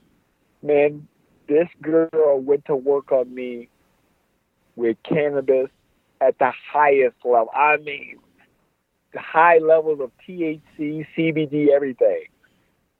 And a mindset, you got to have a mindset, a mentality of, I'm going to get better. I got to get better. And I work my ass off to get better. I mean, I've been I stretch every day. I work out, make sure I stay positive, everything. Everything goes together with it. And now it wasn't just cannabis. I was getting treatment because treatments wasn't working. Like I get to a guy named Aaron Cameron. He's Denise Richards' husband, the actress. Right. And I go to his place. It's a vibration frequency, sound and frequency. He used the treatments to help heal the body. I do all natural stuff. So, for me, coming back to boxing, this time, I'm healed. I'm healed, meaning healed even during boxing. One of my points of coming back to boxing is to educate the boxer. The boxer does this. He fights, he cuts 30, 40 pounds. He fights, and what do we do? Blow back up. You can't keep going back up and down. The body doesn't recognize it. Now it forms all kinds of problems. And that's our problem as fighters. You can't treat your body like that. It's time to educate in swelling and being safe in the ring. Being safe. Like for me, I teach defense. Now boxers don't want to really learn it. Right.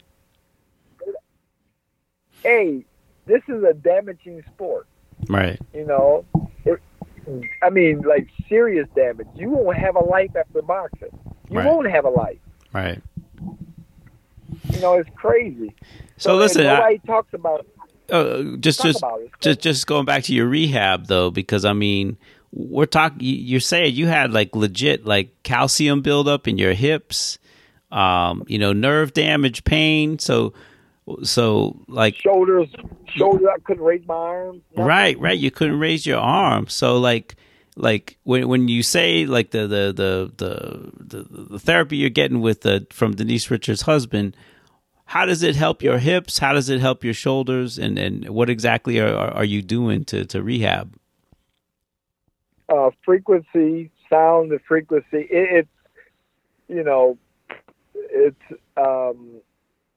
Is that to like break up the calcium in your hips, or how's it work? It does everything. It heal my foot. It helps with everything else I'm doing, with a clean diet, with the cannabis, and that it helps heal everything. It's not pills. See, people like, what are you doing? Because they're so used to pills masking everything. Now I'm doing natural treatment. Natural.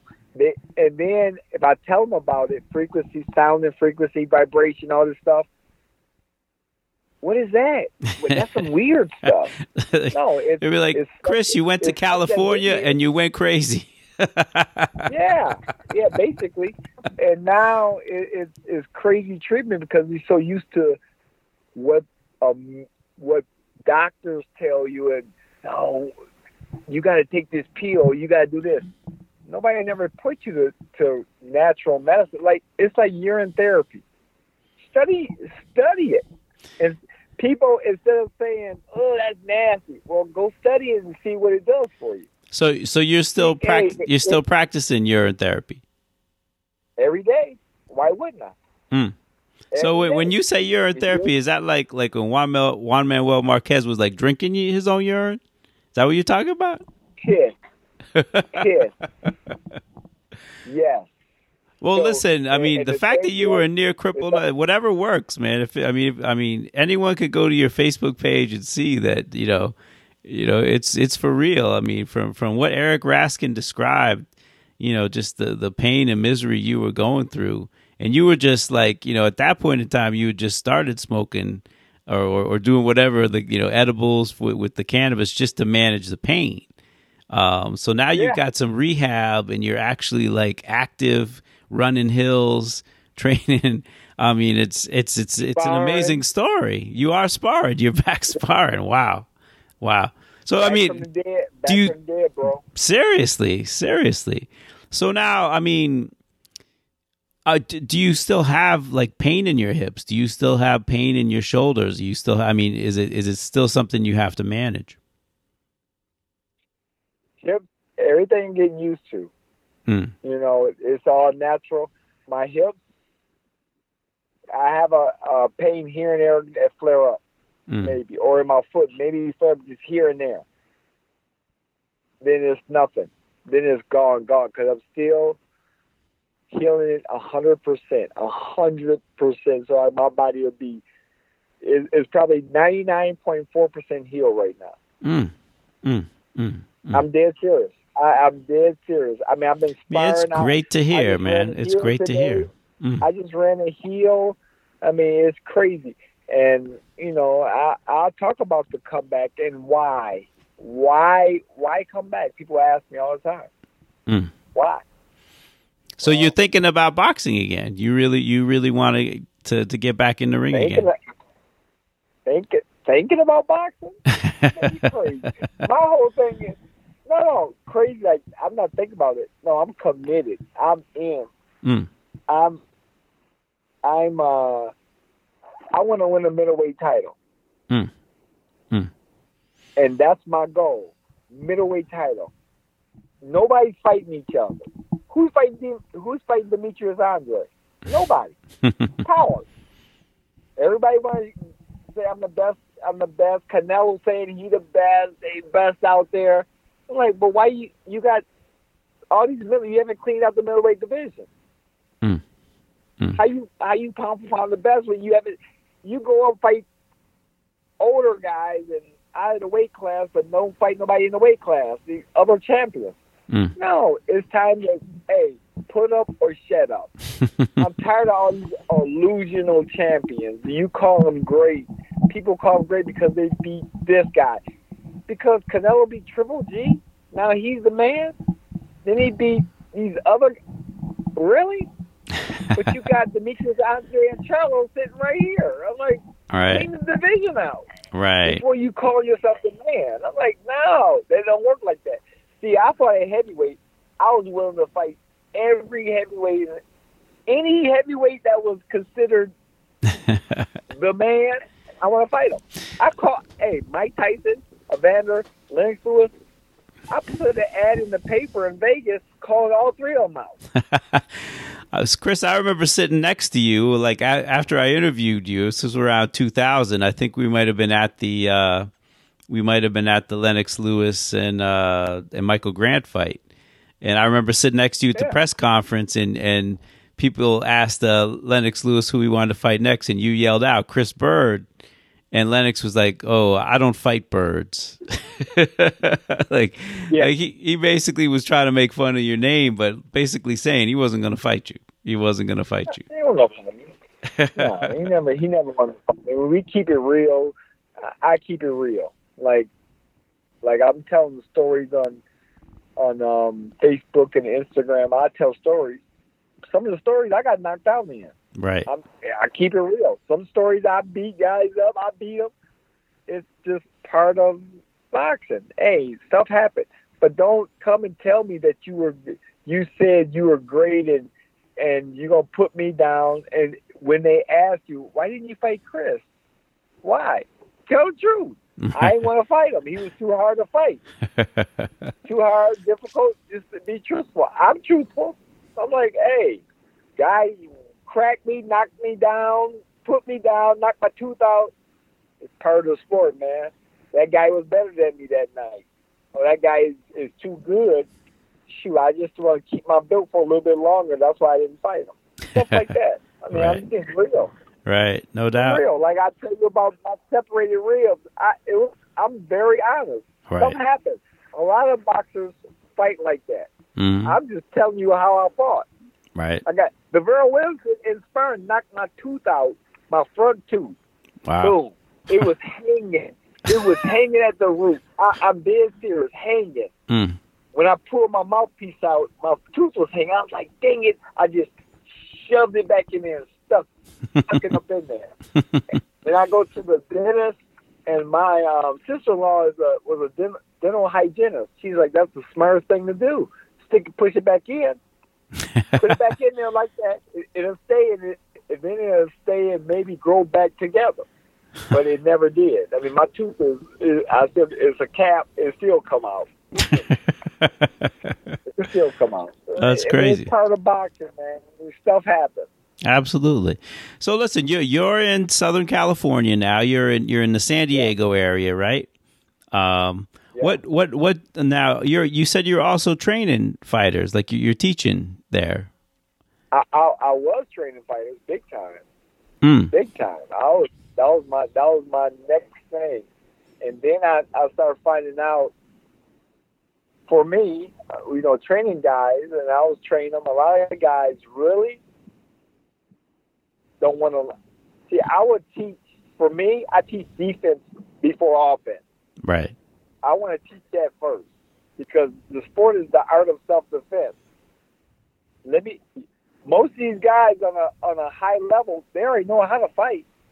Right. All you gotta do is tweak them a little bit here and there.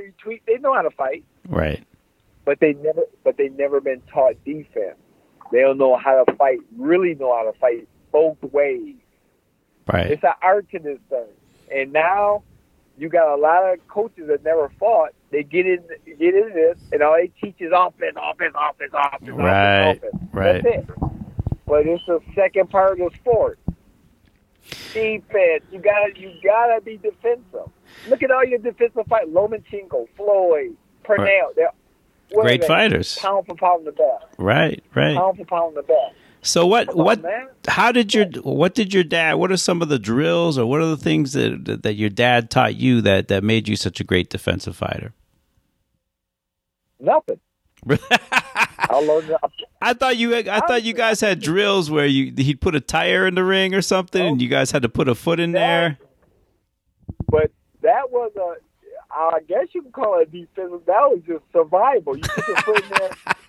Putting the foot in the tire is for runners. Guys that just want to run. Now you can work on your pivot. Now you can stay in the pocket in the fight.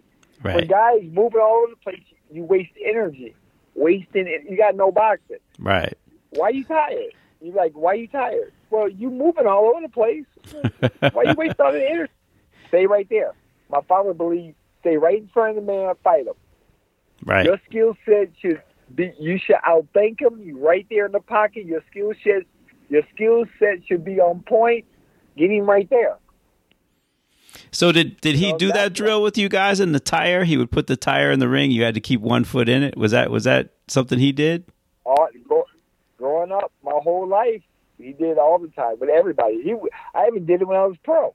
And the guys would be like, "What the heck is it? Put your foot in there." Okay, now let's do battle right here. Let's do battle right in front of each other. Work on your craft, man. Punches are coming real fast now. So I would assume that would help you with your infighting too. Yes. I mean, it'll help you everywhere, but it gives you a mentality of, I can fight in the pocket. I can fight right here. I'm going to move from him. I'm not scared of him. Right. It's a defense, and now you got to work on your defense in close quarters. Now you go really get hit. So, right. It's just, my father had a different way of thinking when it came to boxing. He tried to think outside the box all the time. Just thinking outside the box, we did all kind of crazy stuff. I mean, the ring got smaller and smaller and smaller. I'm telling you. I mean, in our basement, my father was like, okay, our gym closed down. So he was like, okay, we got nowhere to go. I'm going to build a gym in the basement because the school that we had the gym in, it tore the whole building down. So we had no gym. Mm. I made the Olympics from my basement. Mm. Mm. One bag down there, and my father built an 8x10 ring with carpet on three sides of the wall, carpet, and ropes on the front, and nobody can lay on the ropes because they'll break. So he's like, "Don't go to the ropes." I'm like, "Well, where do we go?" I mean, it's like you slow dancing with a girl. We all stuck together. I mean, so it was you and Patrick down there most of the time, right? You and Patrick would get in the ring together. Look, me and Patrick, but so you know who Montel Griffin is, right? Of course. So Montel Griffin, he stayed with me for 2.5 months before the Olympic trials. He trained with me, part of my family. Ask him about my ring. He was like, "Man, y'all crazy. This is crazy. Man, come on." We started sparring in that. I used to beat his butt in that ring. He couldn't do nothing. And I tell you that because he hated. Cause he was like, "Man, you used to kill me in that little ring." I was used to it, but it'll make you work. I mean, I love those rings today. It makes you work. It makes you think. It makes you, oh man, it ups the pace. Now you got to fight. Now you in close quarters. It makes you work on your whole game. Right. Now it's not just an offensive game. Now you got to use your defense because you're in close quarters. Right.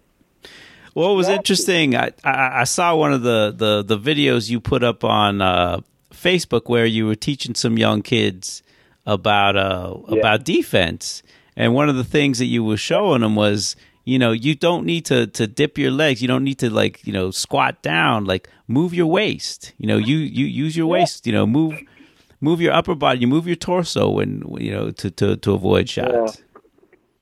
Yeah, it's waist movement. Everybody, where does head movement come from? Head. So people don't realize the waist controls it with the body. Right. The movement. But everybody head moving, so they get confused. Well, I'm moving my head, but I'm still getting hit. It's not head movement.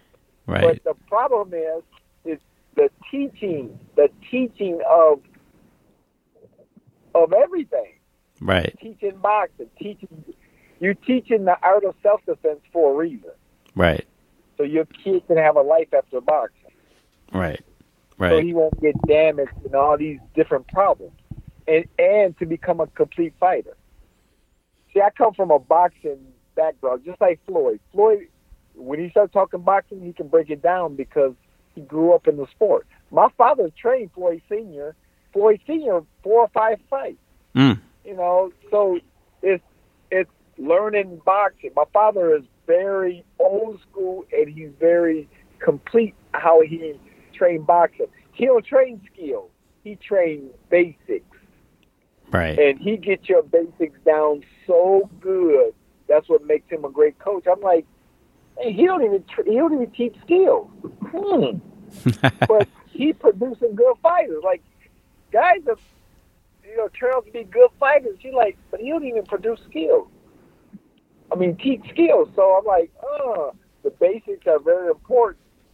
Basic blocking, basic throwing a jab and knowing where your hands are, everything. He's a master at that. And he'll keep you to it. He'll hold you to it. Keep your hands up. I don't teach that. See, I got away with it because my style is different. So he really couldn't teach my style. He's like, you're unusual. That's just my style. I have 4 older brothers that boxed before me. So I got to see every one of them and how they fight. I just picked from all their style, made my style. Because I'm a lefty and I'm just different. I got all these moves. I got all this waist movement. I always had it. So I just formed my own style. Right. You know, to where my fighter can now he can start understanding. Okay, this is what he does. Okay, it's weird. 'Cause it's weird to boxing because I'm totally different than any boxer. You get in the ring with me, you like. There's something about him that's just throwing me off. Right. So do you think that when do you try and teach, when you try and teach like young kids, are you focusing more on the basics, or do you try and kind of mold them in more of your unusual style? Basics first, always basics. Right. But the basics, my basic may not be Joe Byrd's basic. Yeah. No, I'm for real. To make it different. Shannon Briggs told me something. He told me something that made a lot of sense. He said, "Chris, you got to think about your style. Who's used to your style? Who's training for that style? Nobody, is hard to even teach it or even understand the style. So you're unusual. So in every fight, everybody looking at you like, well, what do I do against you? Right. You're different. Right. You're different. So I try to make everybody else different. Because everybody train the same way. You go to the gym, what you see? Throwing punches. Everybody throwing punches. Well, nobody's avoiding the punch. Right. Yeah, that's what I thought was really cool about that video. You were showing the kids, like, how you did it, and what the effect of what you were doing was. If you basically got a guy, and you're watching him and he's doing the same thing over and over again, you have like so many options to discourage him, and then he doesn't want to throw any punches, and once he doesn't want to throw any punches, then you got him. I thought it was really cool. Yeah. Shut him down. That's what it's about. Shut him down. Shut everybody down. That's with UFC at middleweight. I'm huge for middleweight. Huge. I'm close to 6'2". Great shape. I'm walking around at 160, between 158 163 all the time. Yeah, you look amazing, dude. You look great. I was like really, really happy to see it when I looked on there, because I had just, I felt really bad for you. Like I said, I mean, when I met you in 2000, you were pretty much like my first major interview that I did for a boxing magazine, and I loved you because you just talk. You love to just talk boxing. You could talk boxing all day. All day. Yeah. So all day, I love. So I always had a great affinity for you and your career, and when I read that article that Eric wrote, it broke my heart, man. I was like, God, Daniel, if this can happen to Chris, come on, man. I mean, you didn't get hit that much, and it's like, and you're suffering out there. So then when I saw that you're in recovery, I was like, well, praise God, man. This guy's made it back. This guy's made it back. So. That people think I'm crazy because I'm back boxing, but they don't know the whole story. Right. You know what I'm saying? They think boxing did all that damage. And I'm like, my brain is good. I go to all these doctors, but my body is tore up. And the first thing the doctors say, well, boxing, man, your brain. And they go check my brain and be like, well, man, how your brain is good, but your body all messed up. Food, the trash, the chemicals in all this food we eat. Think about the meat. You don't need any antibiotics. It's enough in the meat to heal you of anything. Well, talk about that. Then talk about your diet. What's like a typical day of Chris Byrd's diet? What do you eat on a typical day? Oh. I eat for breakfast. What do you have? I fast a lot, and I rarely eat breakfast. I intermittent fast. I drink a lot of water. I drink hemp hearts. It's salads. Anything. You ever heard of Dr. Selby? Dr. Selby, don't know Dr. Selby. Okay, Dr. Selby has. He was a holistic doctor, that know food very well, and then break down all the food, what it means, how it's alkaline to acid foods to it's crazy how I studied so much of the food and what foods are real, what foods are man-made, made in the laboratory, what foods don't have a seed. Like a carrot don't have a seed. Right. So is it real? Is it real or not? Where did it come from if it don't have a seed? It's made in a laboratory. Think about it.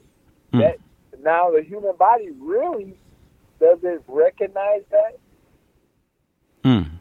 as much.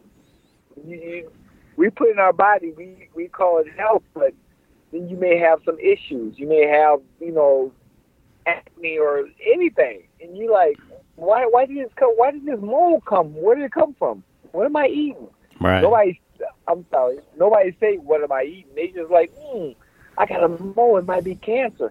Oh, I hope not. But you got to get to the root of the problem.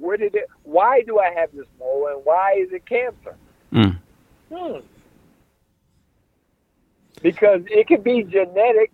My dad had prostate cancer. My mom had colon cancer. Right. It can be genetic, but we can break the genetics by how we live, with diet and how we live, just with stress and everything else. So, in studying all that, I understand for my body, because for everybody else's body, it may not work for them. Right. But I figured out the foods and the stuff that I need for my body to have energy all day.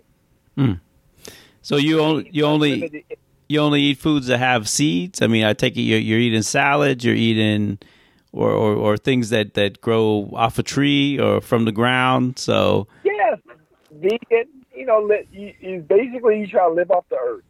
So you're vegan. You're vegan now. Oh, big time. I eat no meat, none of that stuff. Nah. Eat no meat, no meat, wheat, dairy, sugar. And people say, "What you eat? What are you eating?" That's what I'm trying to figure out. That's how far gone we are away from food.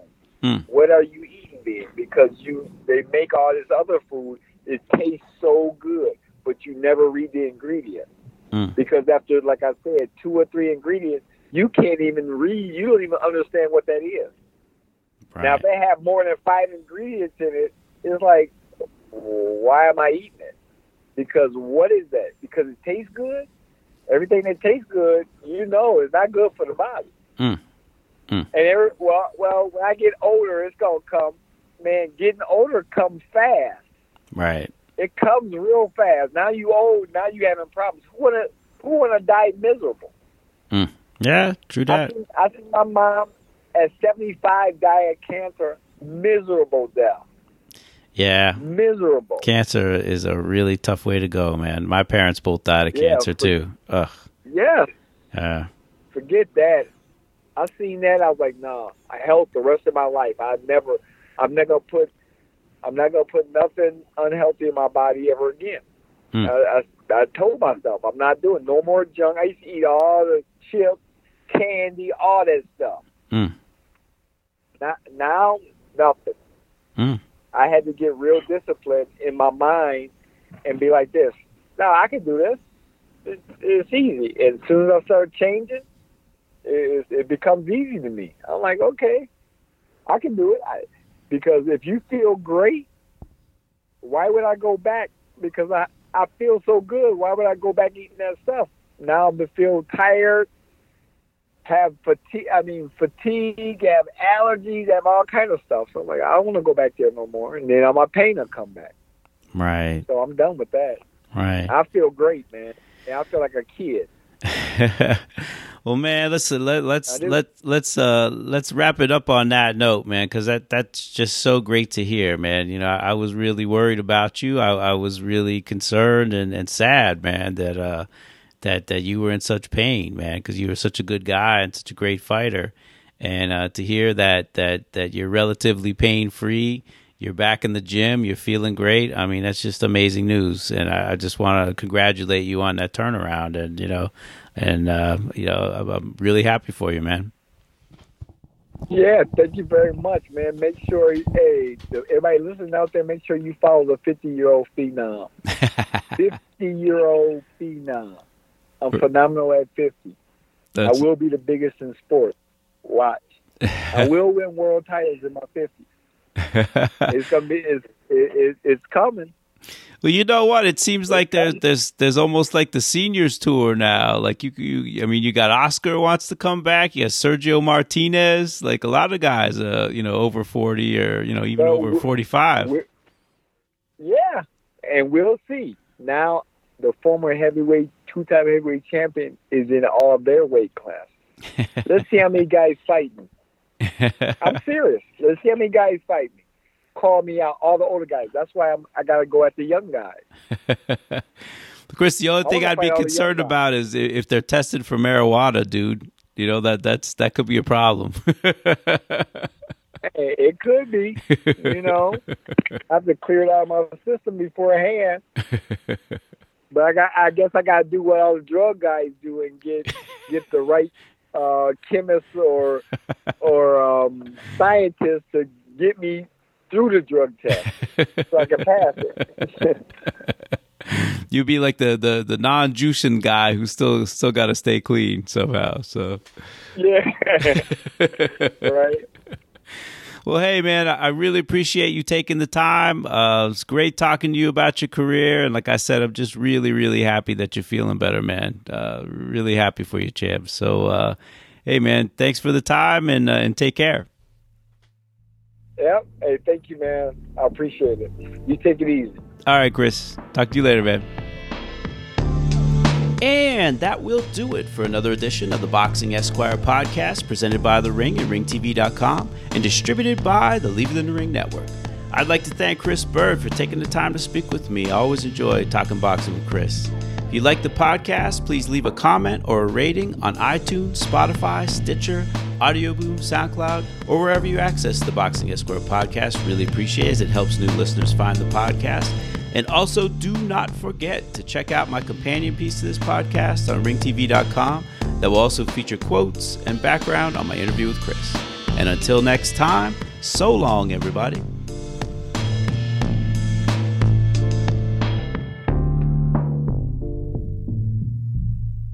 Did you get what you was looking for?